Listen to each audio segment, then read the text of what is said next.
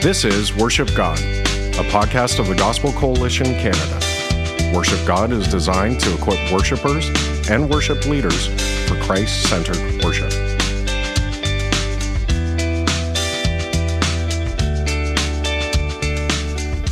Well, hey everybody, welcome back to Worship God, a Gospel Coalition Canada podcast about all things worship. My name is Rob Brockman. I'm an associate pastor at Cornerstone Baptist Church in Orillia, Ontario. And today I am joined by Jody Cross, who is the lead pastor of South Shore Bible Church in Barrie, Ontario. Jody, welcome again to the podcast. Rob, hey, it's good to be here again. And we are also joined today, very specially, by Dr. Johnny Markin, who is the worship director at Cloverdale Baptist Church in Surrey, BC, and the director of the Worship Leader Institute. Johnny, thank you again for being on this episode. It's great to be back, Rob. It's great to see you again. It was nice to be with you in St. John's at that conference. Oh, absolutely. You know, it's a blessing that technology kind of allows us to be able to do this. You know, Jody lives 30 minutes down the road from me, but Johnny lives 3 hours time difference across the great nation of Canada. Yeah. And we're able to record a podcast like this. And that's kind of the subject that we want to talk about today. Technology, new technological innovations, and how technology can be utilized and embraced by worship leaders. You know, this has been a live conversation. I find especially recently, it kind of always is, but it's kind of flared up recently. You know, in the last 20 years, we've seen massive technological advancements that have impacted the worship world. I think of like presentation software like ProPresenter and pre-recorded tracks and MIDI-controlled set lists, or the use of auto-tuning during live worship sets. And so there's this perennial question that we're asking as worship leaders, which is, you know, what is the role of technology in our worship ministries? Is all technology good as long as we use it appropriately? Are there some advancements that, you know, we should shy away from?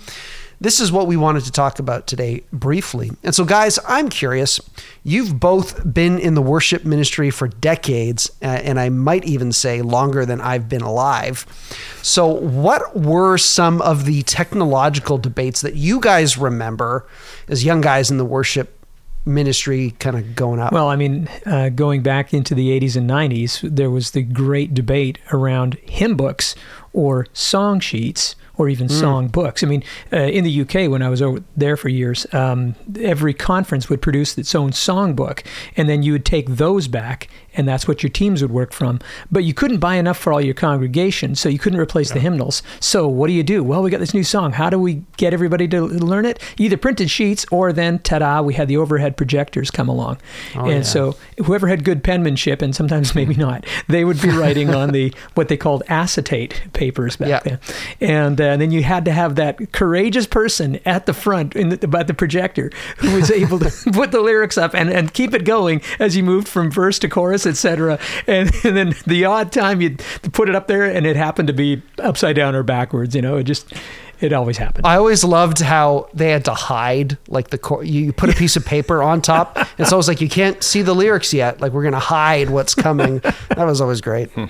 Yeah. Well, that was one of the ones I think that struck me. But I think the development of a lot of the newer technologies, the use of synthesizers coming along alongside, say, the piano and the organ, which, I mean, even the organ is a recent development in church history. Yep.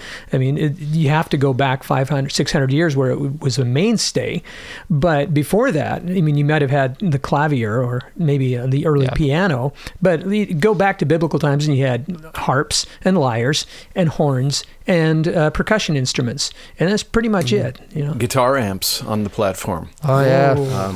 And you know, I'm old enough and been around enough to know that the drums weren't always necessarily the most welcome thing as part of a church service. And then I remember just thinking through and having to budget for the first video projector. You know, they were $3,000 or $4,000 in those days, and that might have been your entire audio budget for 2 years. So that was a big challenge. And then fast forward a little bit, just in terms of figuring out personal monitor systems. And that's a huge expense when you start looking at that stuff. I was thinking, as you guys were talking about the overhead projectors, Some churches even had two of them, so you had to coordinate them left and right because there were two screens. Can you imagine that? 2 sets of people, 2 projectors in sync. Wow. That was the real technological advancement. Well, so, I think we would instinctively agree that not all technological advancement leads to good and edifying consequences. In recent years, we've thought about the issues now, and we've learned about the issues that are caused with too much screen time. You think of, especially with children and being on iPads up at night, late at night, we know that it's not good. It leads to low attention span. It leads to impacts sleep, mental health impacts. So we've seen how some technological advancements, although they might seem great at the time, there's actually some negative kind of consequences that come from them. So guys, can all technology be used to glorify God, or do some things no? You can't use it to glorify God in that sense. What do you guys think? Jody, why don't you start? We're thankful for what God gives us to spread the message, and really we are communicators at the heart, communicating the best message of all time. And I like to think of technology as a tool to assist us in what we're called to do. I think of things like BibleGateway.com, and we all search for words like nation's praise, and you find out from a bunch of verses.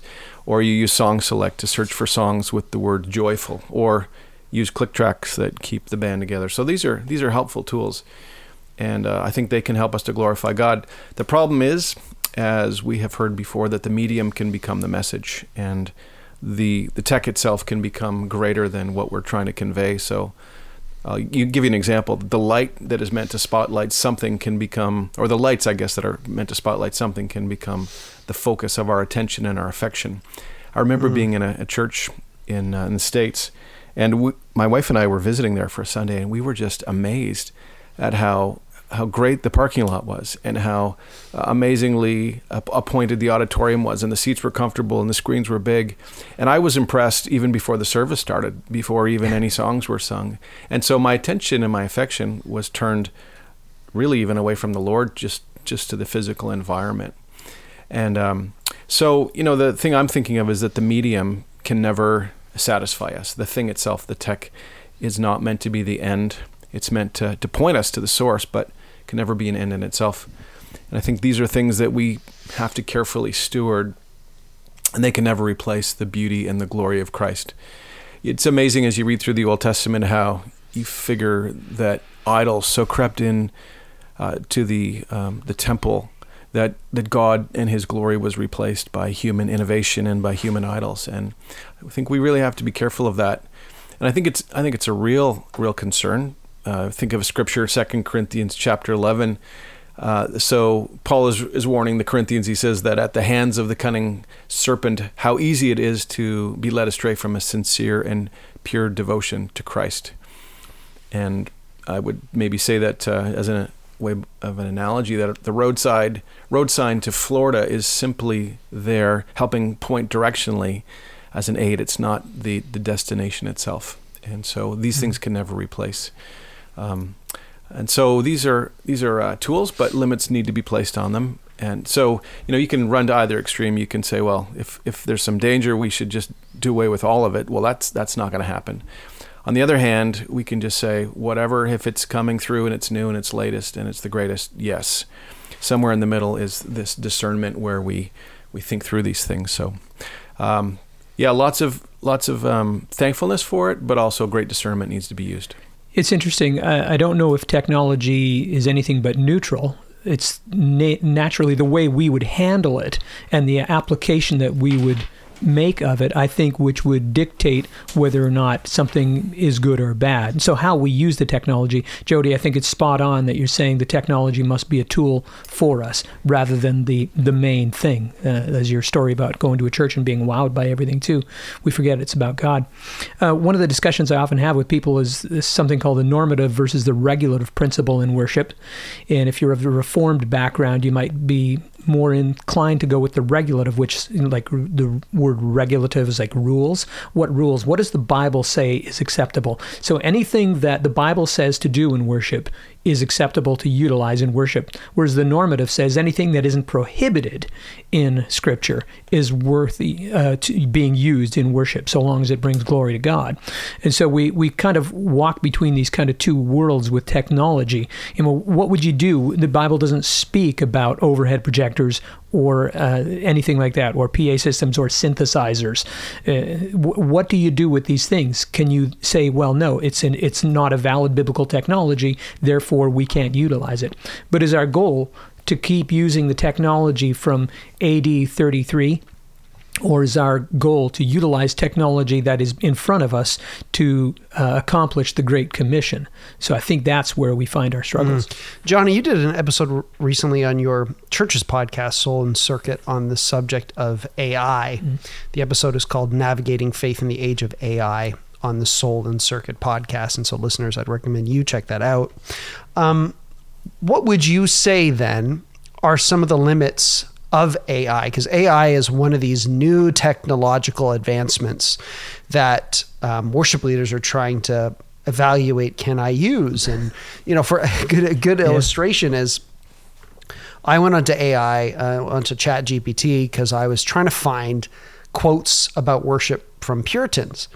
So I went on and said, hey, can you source me a bunch of quotes from Puritan authors about worship? And ChatGPT sent me a bunch of quotes. And then I double checked them on Google and they were all made up. So then I asked, hey, can you give me the source? And they said, oh, sorry, I misunderstood. I created these in the voicing, knowing from what I know. And so if I hadn't double checked the source, I would have completely missourced these things and misattributed these things. And so these are the sorts of debates that we're getting into about AI. AI is new tech.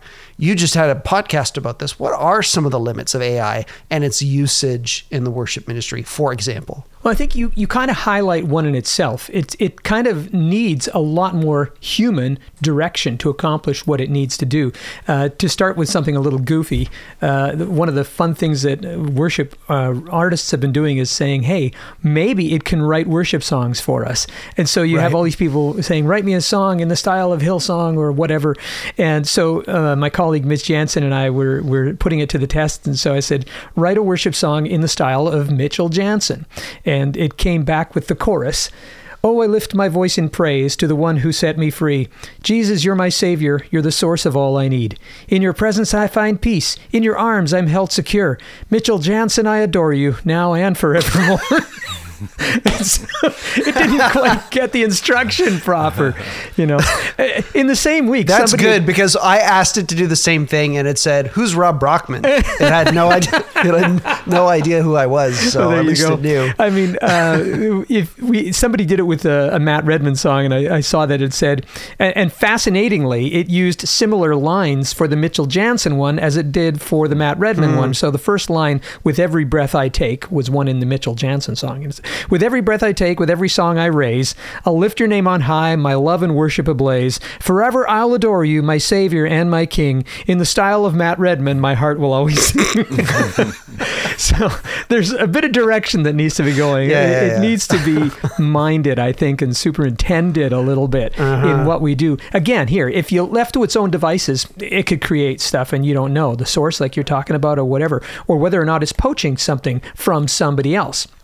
And so what you've been getting out of some of these ChatGPT written songs, it looks like just a bunch of cliches thrown at a wall that they pull down and make to rhyme in sort of these little stanzas that are, so many syllables. And it kind of sounds like a hymn or a contemporary song. And it analyzes those things, I guess, and comes up with your sort of best guess.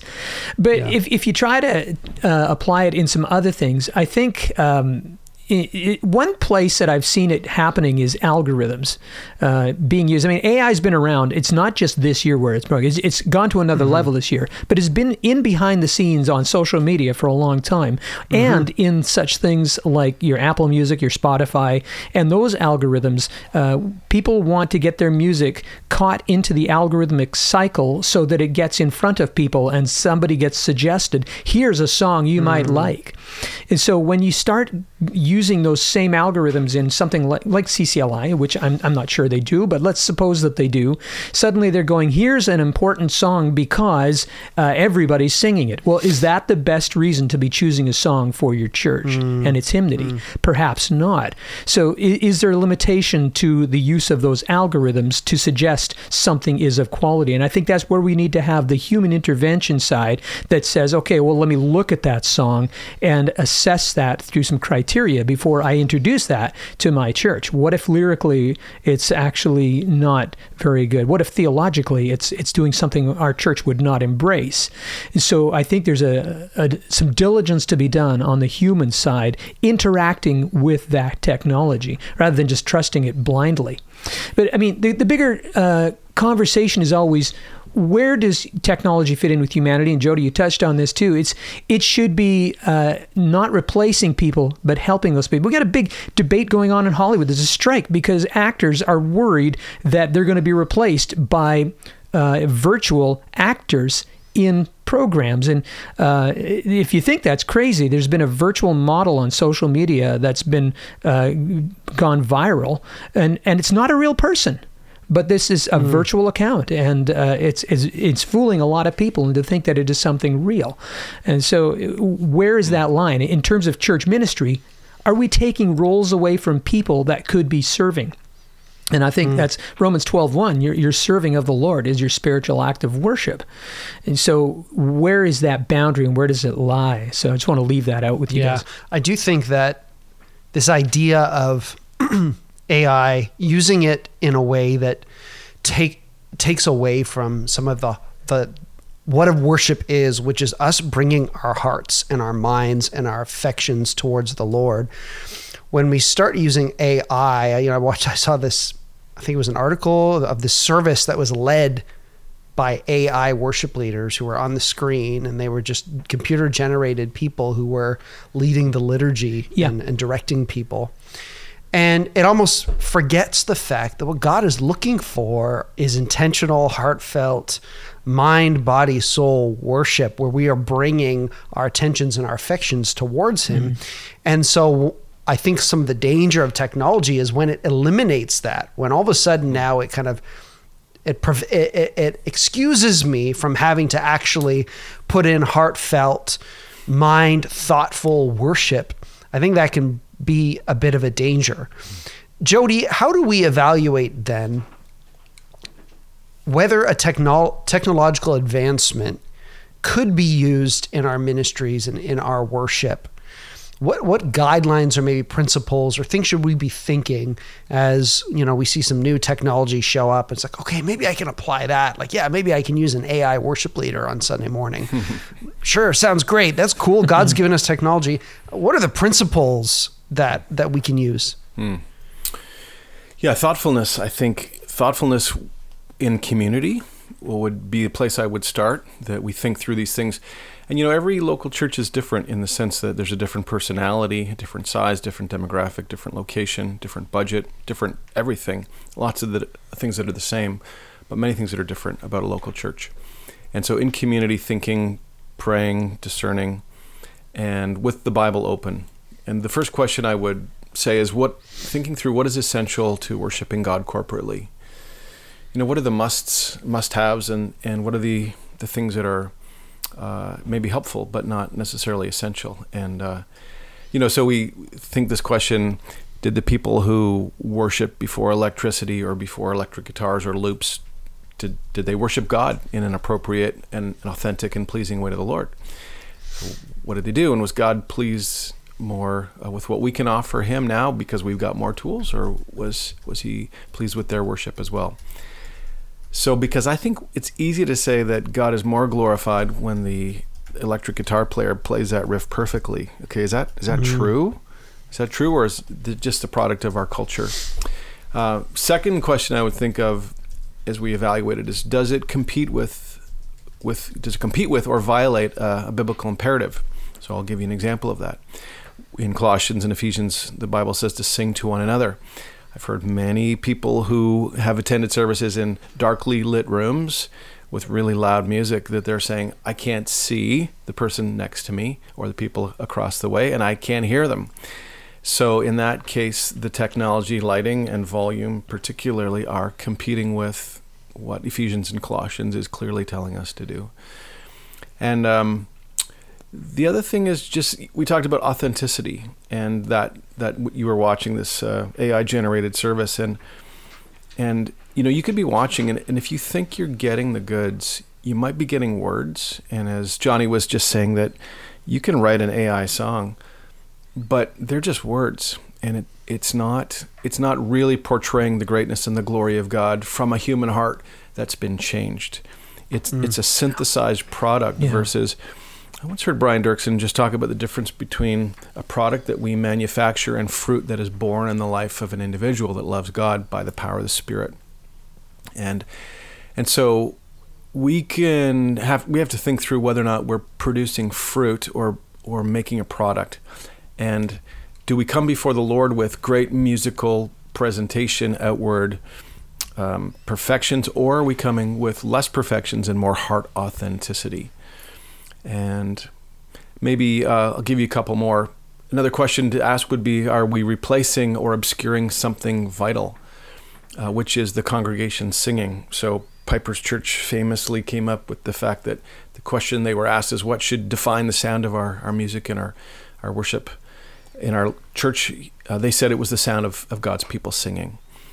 And so if what we're doing with tech replaces people singing because either A, they can't hear themselves, or they're not encouraged to sing, or they're so wowed by what's happening on the platform that they just don't engage, then we are replacing and obscuring something vital. And if we can, I know one of the things that we have spent years doing in our local ministries was to raise up young musicians and young leaders. And if you can choose between a track that's a perfectly played part or a 16-year-old that's just learning how to play guitar, something is going to suffer. And I think God's call for us is to equip people to use their gifts and to grow into the grace that is used in their own leadership. So I think we have to ask ourselves, that is tech replacing some of these things? Jody, I actually resonate with that last analogy with tracks being utilized. Back in the 80s, when I was a Christian touring artist, I had a computer doing all my backing band, and it was because I could do a one-man show, and I could travel, and it was cheaper, blah, blah, blah. I missed the engagement of other musicians over the years. I wound up being back in a band. Now, I mean, over the years, I've seen about 3 waves of using backing, MIDI backing, and then there was the computer backing, then it was just off your iPad using tracks in the last few years. And it's much more pervasive now. But the difficulty is it has caused people to rely on that technology rather than leaning in to training your own musicians and giving them the opportunity even to fail, but ultimately to succeed. And the sense that they have of contributing something of their own art to the community and as an act of worship back to God is very important. And we need to cultivate that, even at the expense of pulling tracks out altogether if necessary. Should it be about the production? Maybe it should be about what you said. Are we engaging the people to sing along with us? And I think people see a young person out there who's trying really hard. There's grace afforded in that. And I think they say, hey, that's our young so-and-so. What a great blessing that is today. The thing that scares me, there's a lot of things that scares me, and I'm not so scared that I wouldn't use tech, but one of the things that scares me about this is, are we still prepared to do the hard work of prayer, planning, coordination, communication, rehearsing, and working in community as we plan and lead a worship service? That is all, it's energy and time and reliance on God heavy. And there's a real temptation for us to click a button and to do some work on our computers, and we have what looks to be on paper a very seamless and professionally sounding or professionally orchestrated service. But it's very different than when we are relying on the Lord. And those things, I think, we're definitely in the danger zone if we fall into that stuff as well. Well, and I just want to jump in one more time because you made me think about something about that virtual service you were watching, Rob. The Spirit of God dwells in humans, not in machines. And there is something about God working through and moving through his people. It's a supernatural thing. When we gather in the room, God is present by his Spirit. And we cannot take that for granted. We're not just showing up in a room to watch something. It's not like movie theater night. There is an active relationship. There's a vertical and a horizontal relationship at play here that God is part of. And perhaps we can use machines and tech as part of that. But ultimately, God can speak through and chooses to speak through his people. That is a privilege we should, I think, treasure. Well, tracks are ubiquitous today, it seems like. It just seems like a lot of churches just take for granted that, this is great and we're using it. What are some ways that, let's use tracks, for example. I don't use tracks. We don't use them here. I used them about 6 years ago for about a year. Before I had really given much thought about it. It was just kind of like, cool, great resource. Threw them into main stage and started using them, and then had a bunch of bad experiences with them cutting out mid-song and freezing and then starting back up. And then we were off time and it was just kind of bad. And then it just didn't work out. So we cut using them. But how could something like tracks potentially benefit and be used towards helping worship leaders and not do maybe some of these things that we're thinking about? Like, one thing I'm thinking about is not every church has a full-time worship person who could spend 30 hours, 20 hours planning liturgies, thinking through creatively about how songs work. And so tracks are kind of an easy way to get the ball rolling Sunday morning and have good singing, good music, and enable somebody who's like, I just don't have time to coordinate a whole band and all this stuff. So is that a useful way of using technology in that sense? Or what might be some ways in which we could use technology to help achieve the goals of worship?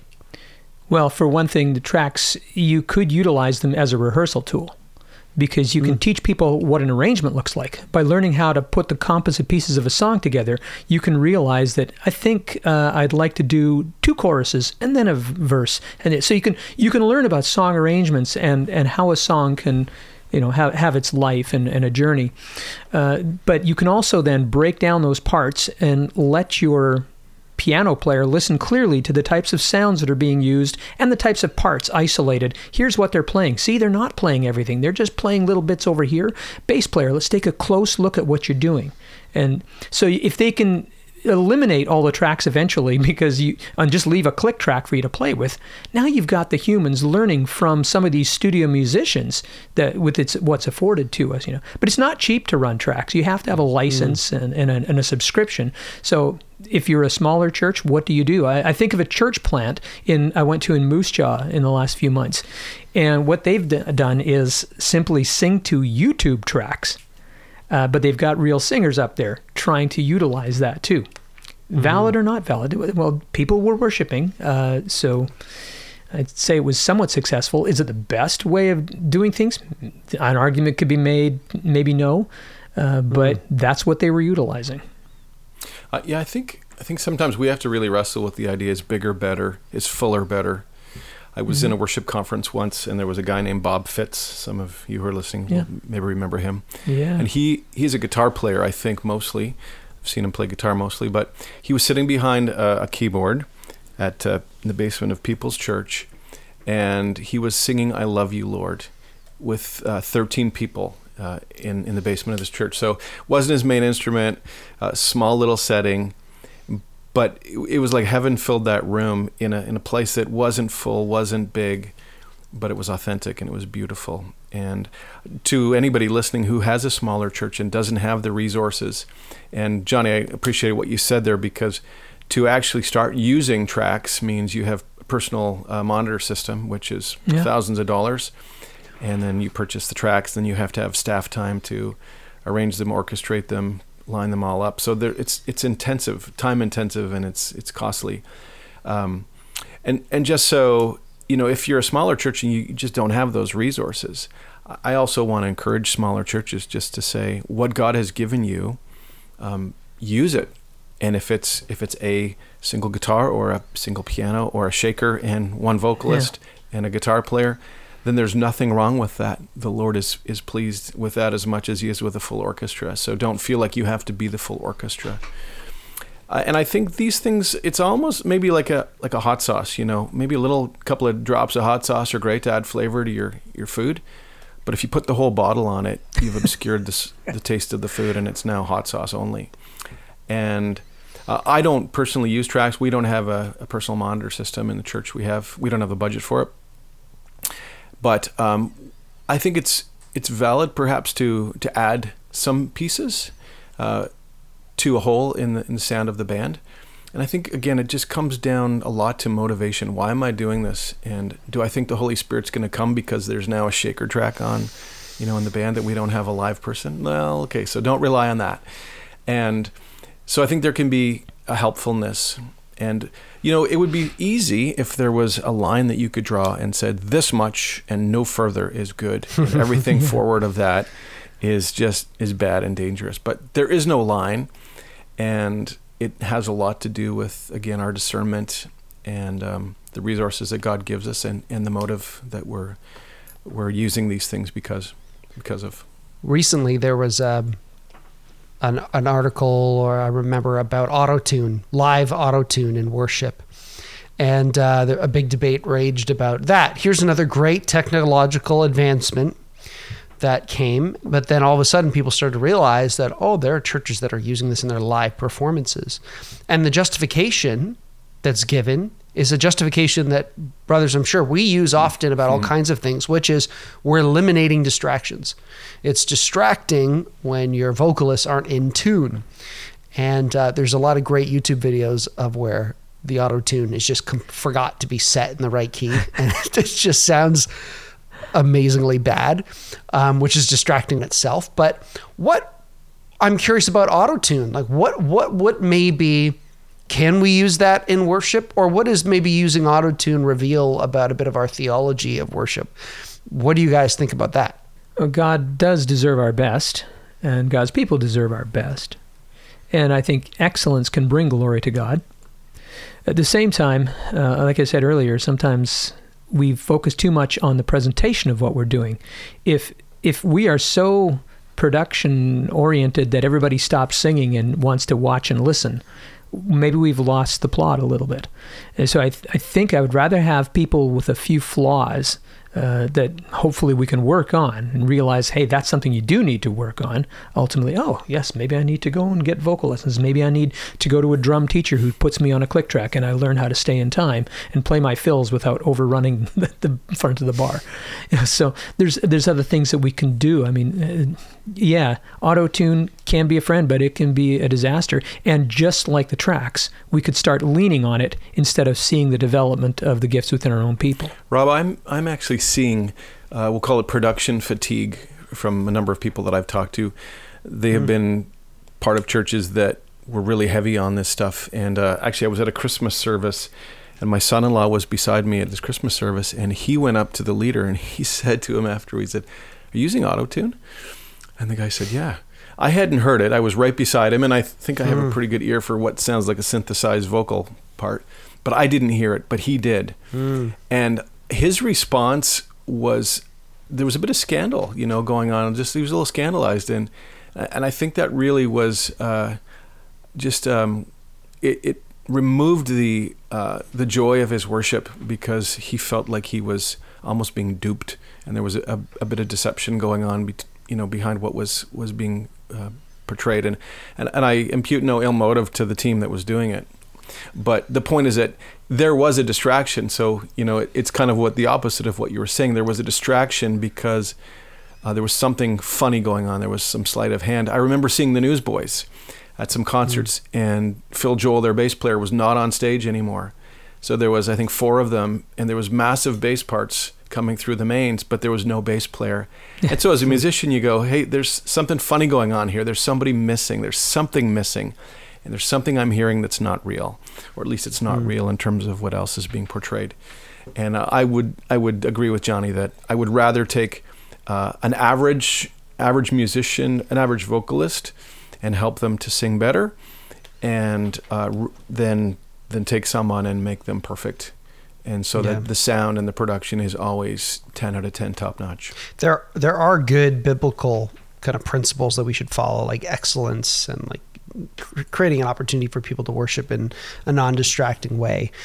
But I think it can get to a point where we are now contradicting other biblical values with that value. And so we need to hold all these values, because then what's not to say if, like, Britney Spears just pretends to sing to a track. So like, hey, why wouldn't we do that? Yeah. Like, because that's not going to distract. We're going to get rid of distractions by just having perfect, flawless vocals. That logic, I think, then inevitably starts to contradict other biblical principles, like, well, we're meant to sing, like, we're really sing together and to make noise together. Mm-hmm.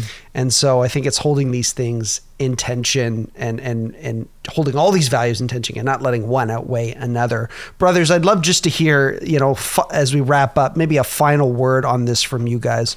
What would you want people to walk away with thinking about the values, and how do we think about this? What's a key thing you'd like to leave us with? I think watching for the inauthentic is a really important thing, but just to keep the balance, once again, let technology serve us in our worship, not dominate and become the main thing. We don't want people coming to our church, wow, look at the technology they're using.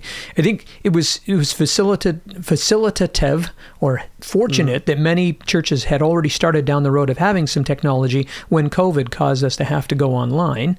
And so there was a sense where the technology was allowed to be a tool. Now that we're meeting back again, should we be relying on the online broadcast? It's a difficult conversation that churches are having. Or are they happy to stay home and watch on Sunday morning? Or are they missing the point of what it means to gather in person as the body of Christ? So I think just keeping that sense of perspective about technology, and just one thing that we had talked about in our preamble before we put the podcast on, Jody, you mentioned lighting and that sense of fatigue and the dark rooms that people are in. And I'm hearing from many worship pastors as well, too, the idea of, why are they telling us to do it? Just because we can do it doesn't mean we have to. Is it okay to put the lights on? And I thought, of course. How do I sing to one another in psalms and hymns and spiritual songs if I can't see my brother and sister in Christ? And so just that bringing the sense of the brightness of God. And the lighting can have a great sense of helping to focus things. And for cameras and stuff, when you're doing online broadcast or just simply videoing for retrospect, the sermon or a song or whatever, that's good. But it shouldn't be the main thing. We should be driven by the call to be together and make the main thing the main thing. I mean, they're still worshiping in the plains of Africa without any technology, and in the mountains somewhere in central Canada, who knows? I mean, out front, camps are some of the greatest times when people are able to worship together. So let's trust the Spirit of God to lead us in our worship more than our technology. Yeah, I would say stick to the basic understanding of what worship is. It's an authentic offering from a redeemed heart to the God who loves and saves them. And realize that God is the audience, and it's so easy to be doing what we do technologically for the people that gather. And realizing that we are not putting something on for consumers to consume so that they're happy with us, because we don't want them to go down the street where there's a better product being delivered. But we are there to facilitate people's response to God who loves them, and engaging people to love God, and engaging people as they are gifted to serve in worship ministries with us, and to love them and to value them more than we value the technology, that they will never be replaced. As Johnny said earlier, that the Spirit of God works in the hearts of humans who are redeemed. And so yeah, let's be thankful. I say my final word is, let's be thankful for what God gives us, and let's use them wisely, focusing at the heart level and on the people level before we cave into technology. Yeah, I do think that worship leaders, it's important that we get this as leaders in the church, and how do we utilize these things? And then it's, how do we also train our people to not be the consumers who just want to go to get the Hillsong CD version of the song all the time? And there's a sense in which that's how we need to lead.